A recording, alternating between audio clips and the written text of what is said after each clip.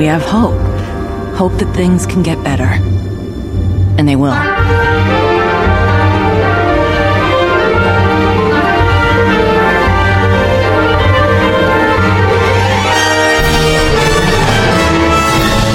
The Bizzle! You called the Jesse James. Jesse, a.k.a. The Bizzle. Oh, The Bizzle, thank you. The Bizzle? Thank you, The Bizzle. Yeah. The Bizzle. All right, folks, welcome back to The Bizzle's Daily Rebels. We are here in Season 3 of Star Wars Rebels, Episode 7 or 8.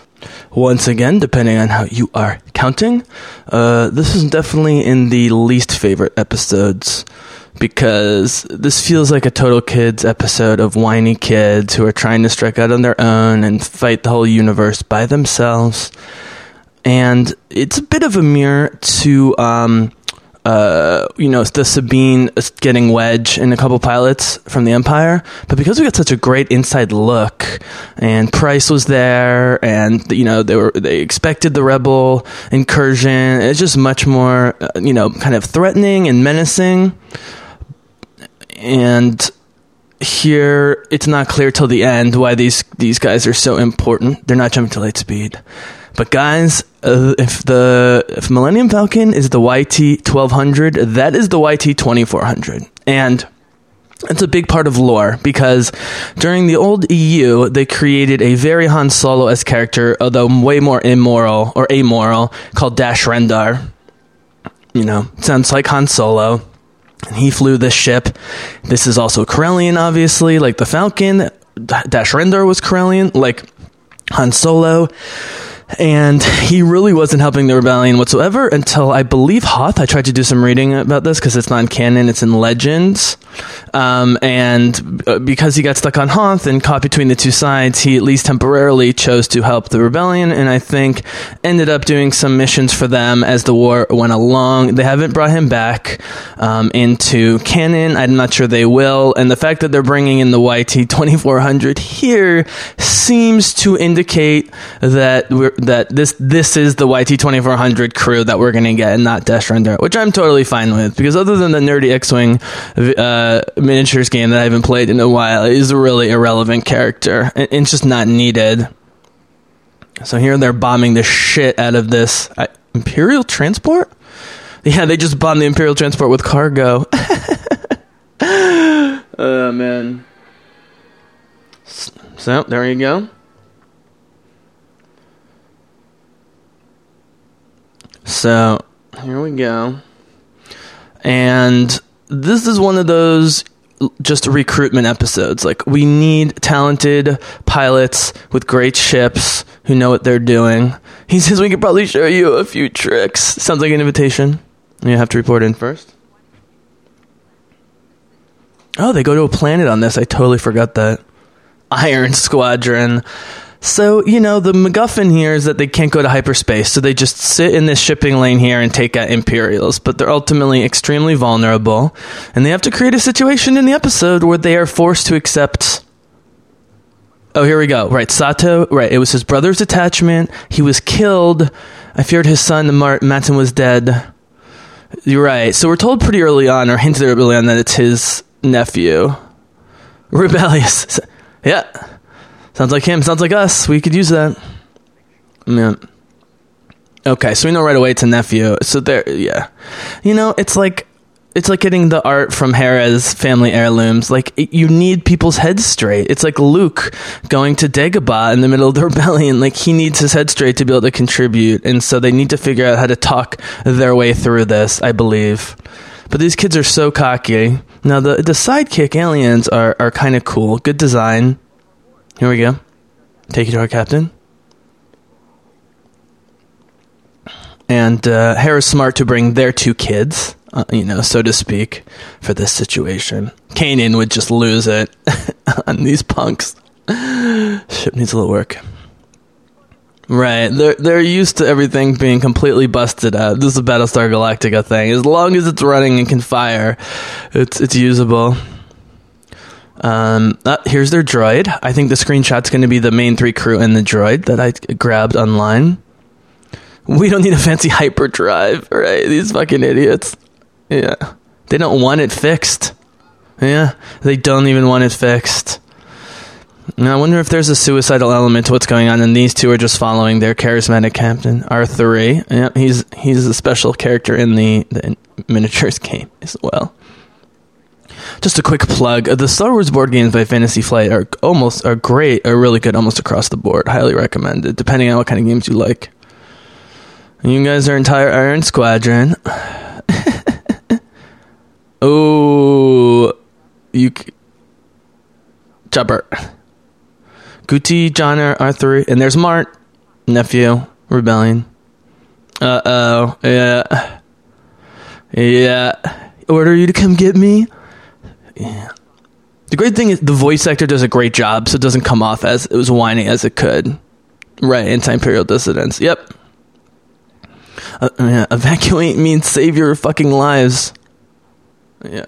The problem is the logistics doesn't work. It's not clear why they think it's a good idea to just wait here with no hyperdrive and a busted ship.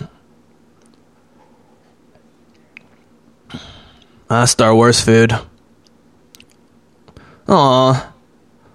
We don't have time. Debrief. Yeah. We're not going anywhere. I mean, he's like Taylor Gray. You know, he sounds like a kid that would normally be whiny, but he's just not. The lines are whiny and irrational and annoying, but he's not, and that's the key. Right, that was only transport. They thought that was a Star Destroyer. That was like a tiny transport. Oh my god. Yeah, these guys are goners. Yep. They're totally doing this for Sato. It's interesting to think whether they would put on such a hard sell over and over again with these kids if it wasn't Sato's family. But, you know, that's counter-historical, counterfactual. Oh, look at these gorgeous Star Destroyers. Oh, they're beautiful. Here's Grand Admiral Thrawn. Yeah, baby. This is so cinematic. This is like straight from New Hope or Empire. So they've already declared martial law because of this situation. Mm-hmm. Yeah. Right. Thrawn is like, there's threat down there. One ship. Iron Squadron. Yeah, it's the Ghost. Yeah, the Ghost. He loves... I mean, part of Thrawn doesn't want them to die, I think, because he just enjoys watching them and chasing them so much. Very curious. They said it was a very hard and long search to cast the voice of Thrawn, which is funny because it ended up being Mads Mikkelsen, a.k.a. Galen Erso's bra, but... Man, it doesn't sound... Yeah, I don't know. You would send me in one ship, yeah, unless you're not up to it.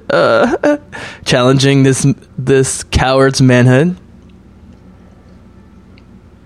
So, but you know, it's important that they keep. Oh, look at the rebel fleet here. So they're coming en masse, in force, to try and guard this whole situation. I don't think this ends well. But right, so all the rebels are off the rebels off the planet or whatever. People who would be rebels. Iron Squadron. Yeah. Let me try again, says Ezra. Uh-huh. Right. Yeah. They can't wait around. This is like the first major Cylon attack on the President's fleet in Battlestar miniseries, and like half the fleet can't jump, and they're like, fuck you for leaving us, you're abandoning us. And of course the little girl ship can't jump that we met, Cammy. She gets killed with her doll. That's so sad. But, you know, if you can't jump, you can't jump. Did Ezra just say they're gonna try? Ezra... Okay, so Ezra's staying in there. Yeah, Ezra's the one to do this. This is why he was the perfect in the first season, to sort of accidentally convert some of the Imperial recruits to their side, who help them big time as it goes along. You have to come with us on the ship. Yeah. Yeah, they're way too loyal to this guy. He's just cocky. Mm-hmm. Yeah, he didn't want to leave his home. Mm-hmm. Yeah, you should be. Yeah. You will be. I mean, it's not bad in terms of cringeworthy, but this is one of those episodes I feel like I could write, and it's a bit of a knock on the level of the dialogue. I won't harp on it. Sabine fixing the hyperdrive with Chop, or at least the that's your YT Corellian Corvette or cruiser, I should say. Who's rerouting the powder? Oh, is he fucking with them? Yeah. They're getting on board now to join them, but Mart is saying fuck it. He's just ready to fight. He's got a death wish, and I think that's the biggest problem. Is he's just too much of a kid and not mature enough to even have a death wish. Death wish is a very complicated thing, even if it's manifested simply in some older characters. But for a young kid to have a death wish, and he's not just acting like an immortal, or maybe he is. It's just a glory. He still thinks it's a Star Destroyer. Okay, so Star Destroyer is 6 times the size of a cruiser. That's still pretty big for a cruiser. Yeah. The 2 kids are here. Very smart. Yeah. So Sato admits all his failings to this kid at some point, but I don't know if it's before or after they go back to the fleet. This is a touching moment. This is so stupid. The YT-24 100 is, as you'd expect, but being a higher number, is a newer model and an even better ship than the Falcon from a fighting standpoint. But as you can see, especially with their cargo, not much maneuvering going on, unfortunately. He's saying let's go, but is he going to come? Or does he stay? He's looking... Yeah.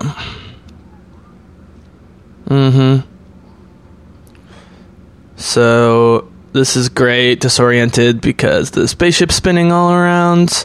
They're in the Phantom, and guess who's not here? Yeah.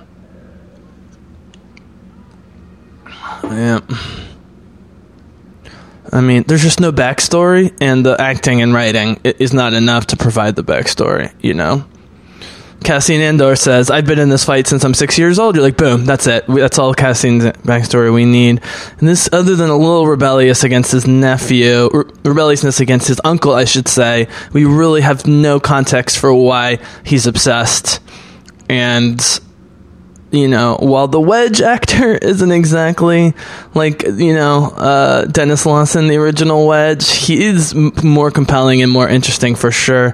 And when you add Sabine infiltrating and what's going on inside the Empire, and, you know, the sort of double and triple crossing between Price and the Rebels, it's much more interesting. Okay, so he released all the cargo, and it's going to not hit the cruiser at all because the cruiser is ready for it. Nope. No, you didn't.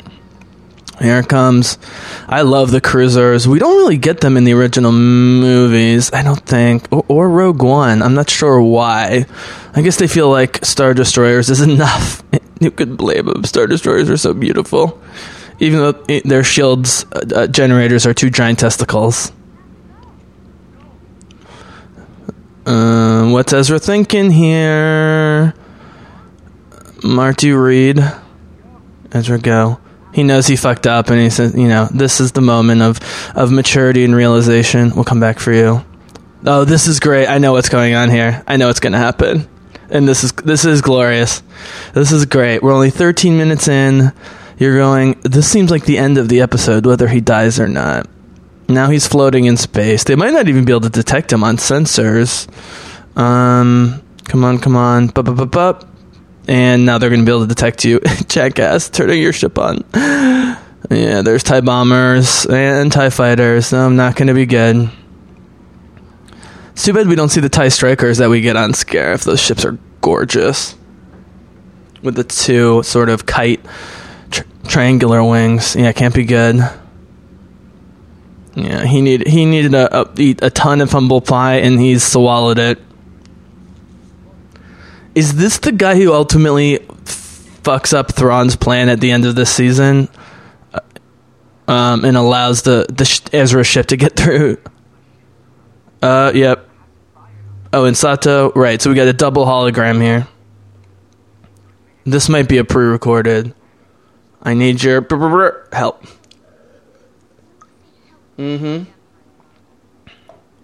Right. Yeah. It's a trap. There we go. Yeah. Yeah, I mean, this is irrational. This is a rebel thing. Empire would never do this. They make fun of the rebels for saving one person and risking everything. But that's what they're fighting for. They got to get his head straight and show that they care. Yeah, these guys are already like... If it's obviously a trap, it's not a very good one, says Ezra. Yeah, it's awesome. They're going back as a team. Ezra, irrational confidence... It's great. I mean, when you're good at everything and you're a Jedi with a lightsaber and has the brains of Ezra, I mean, that's the thing. I hate to say it, guys. Luke and Anakin never show a huge amount of intelligence. I know they're good with machinery, but real brains, deep thinking, Ezra is much smarter than all of them. Ahsoka and Ezra are the smartest. The Skywalkers are not the smartest. They're just super powerful, in my opinion. Let's see, am I still lined up? Yep. Here we go. Here comes the ghost. This is great. Yeah. You think, how is the ghost going to take on this situation? Uh-huh. I want to destroy both ships at once. This guy is always about glory and not doing the direct, smart, strategic thing, but, sending messages, and it always backfires in stupid Imperial's face. Yes, ma'am. Here they go. Oh, he's got a Magno mine remote detonated. Okay. You big guy, get the droids ready. Uh-huh. Come on, droids. Move it. Move it. Mm-hmm. Here we go. And the ghost just flew right over. I don't think it dropped a bomb. Oh, it's getting everyone tied up. Yeah, that's right. It's just causing chaos in the fleet. Yeah, R3, baby. There they go. I guess there's a shield there to prevent them dying in the cold vacuum of space. As Bodhi says. Here they go. Droids being the heroes. This is the case throughout all the movies. Literally every single one. Original, sequel, prequel, Rogue One with K2, L3... it's debatable how much L3 does other than cause a robot revolution in Han Solo, but why not? Mm-hmm. The way they get all this in 22 minutes is insane. I mean, I'm sure there are some deleted scenes, but I don't even want to watch it because it's mostly perfection. I guess if I got the Blu-rays, I would watch the sort of Ahsoka deleted scenes from season 2 just for the lore. Although if they're deleted scenes, is it technically lore? Although Siege of Mandalore was lore, and before they announced it, yeah, this kid's super smart. They need him. He is smart when he's not being a dummy teenager. And look, rebellions are built up of rebellious people, as I mentioned in the last episode, like Morpheus said, are penchant for disobedience, so they have to keep trying with these kids. They don't want people who are mindless, don't think for themselves. No time for repairs. I'm going to turn this up a little bit. Pick up. I remember thinking this is all going to be the ghost. Get ready for chill moment. I think chill moment's coming up. Let's see. The ghost is flying straight at the capital ship. Prepare to detonate. Why don't they just detonate right now? How did they disable the mine? Was it the droids that disabled the mine? Oh man, I can't even lock on. Things are swinging all over the place. This is great space stuff. That's the thing. This episode is saved because the kid ends up being not as annoying as you think. Oh yeah, baby. Here we go. They didn't even know about it. Boom! Dun, dun, dun, dun, dun, dun. Got the Corvette, the A-Wings. Oh, yeah, baby. Maintain fire. Mm-hmm. Yes, sir. Mark, you're not alone. Yeah. Uncle Jun. I mean, Jun Sato is clearly Asian. His nephew, maybe not. Who cares? Seriously? They got the seal? Oh man, look at that Corvette. I love seeing the Corvette fighting. We don't see enough of that. Yes. Yes. A-Wings doing their thing. Not super powerful, but fast and maneuverable as all hell. Mm-hmm. Yep. Detonate the mine. It's our responding, sir. And here comes. Bada-bada-bada-boom. Yeah. Luckily for the rebels, this guy doesn't die so that he screws up. Oh! It's like Vader in Rogue One. That is a Star Destroyer. Is this a two-part? Can they get to the hyperspace lanes? Here comes the ties. Here come the ties. Oh, God, this looks straight out of fucking Return of the Jedi. I wondered what it would take to motivate your return to my capo. And now you know, Admiral. Until we meet again. Yes. Until we meet again. Takes around 2 full seasons to fully get an attack on them, but it's worth it. Here comes the jumping. Boom. Boom. I don't know if he let them go. Yeah, this guy's still alive. Thrawn should murder him for his incompetence. Yeah, Admiral Constantine. What a fucking idiot. I was contacting you. The rebels have been driven from the system. I assume you mean the rebels and their sympathizers escaped. Uh-huh. Yes, exactly. Yeah, here we go. And we got some more rebels. We got a ship. We got some young guns. We got the nephew and the uncle. Does he just hug him? It's good to see you alive.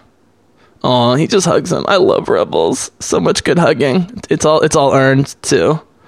Yeah, we were both indebted to Syndulla, and yeah. See, now that they're on their side, they love this high energy, spontaneity, what they can bring to the rebellion under the right guidance, and that's it. All right. So that was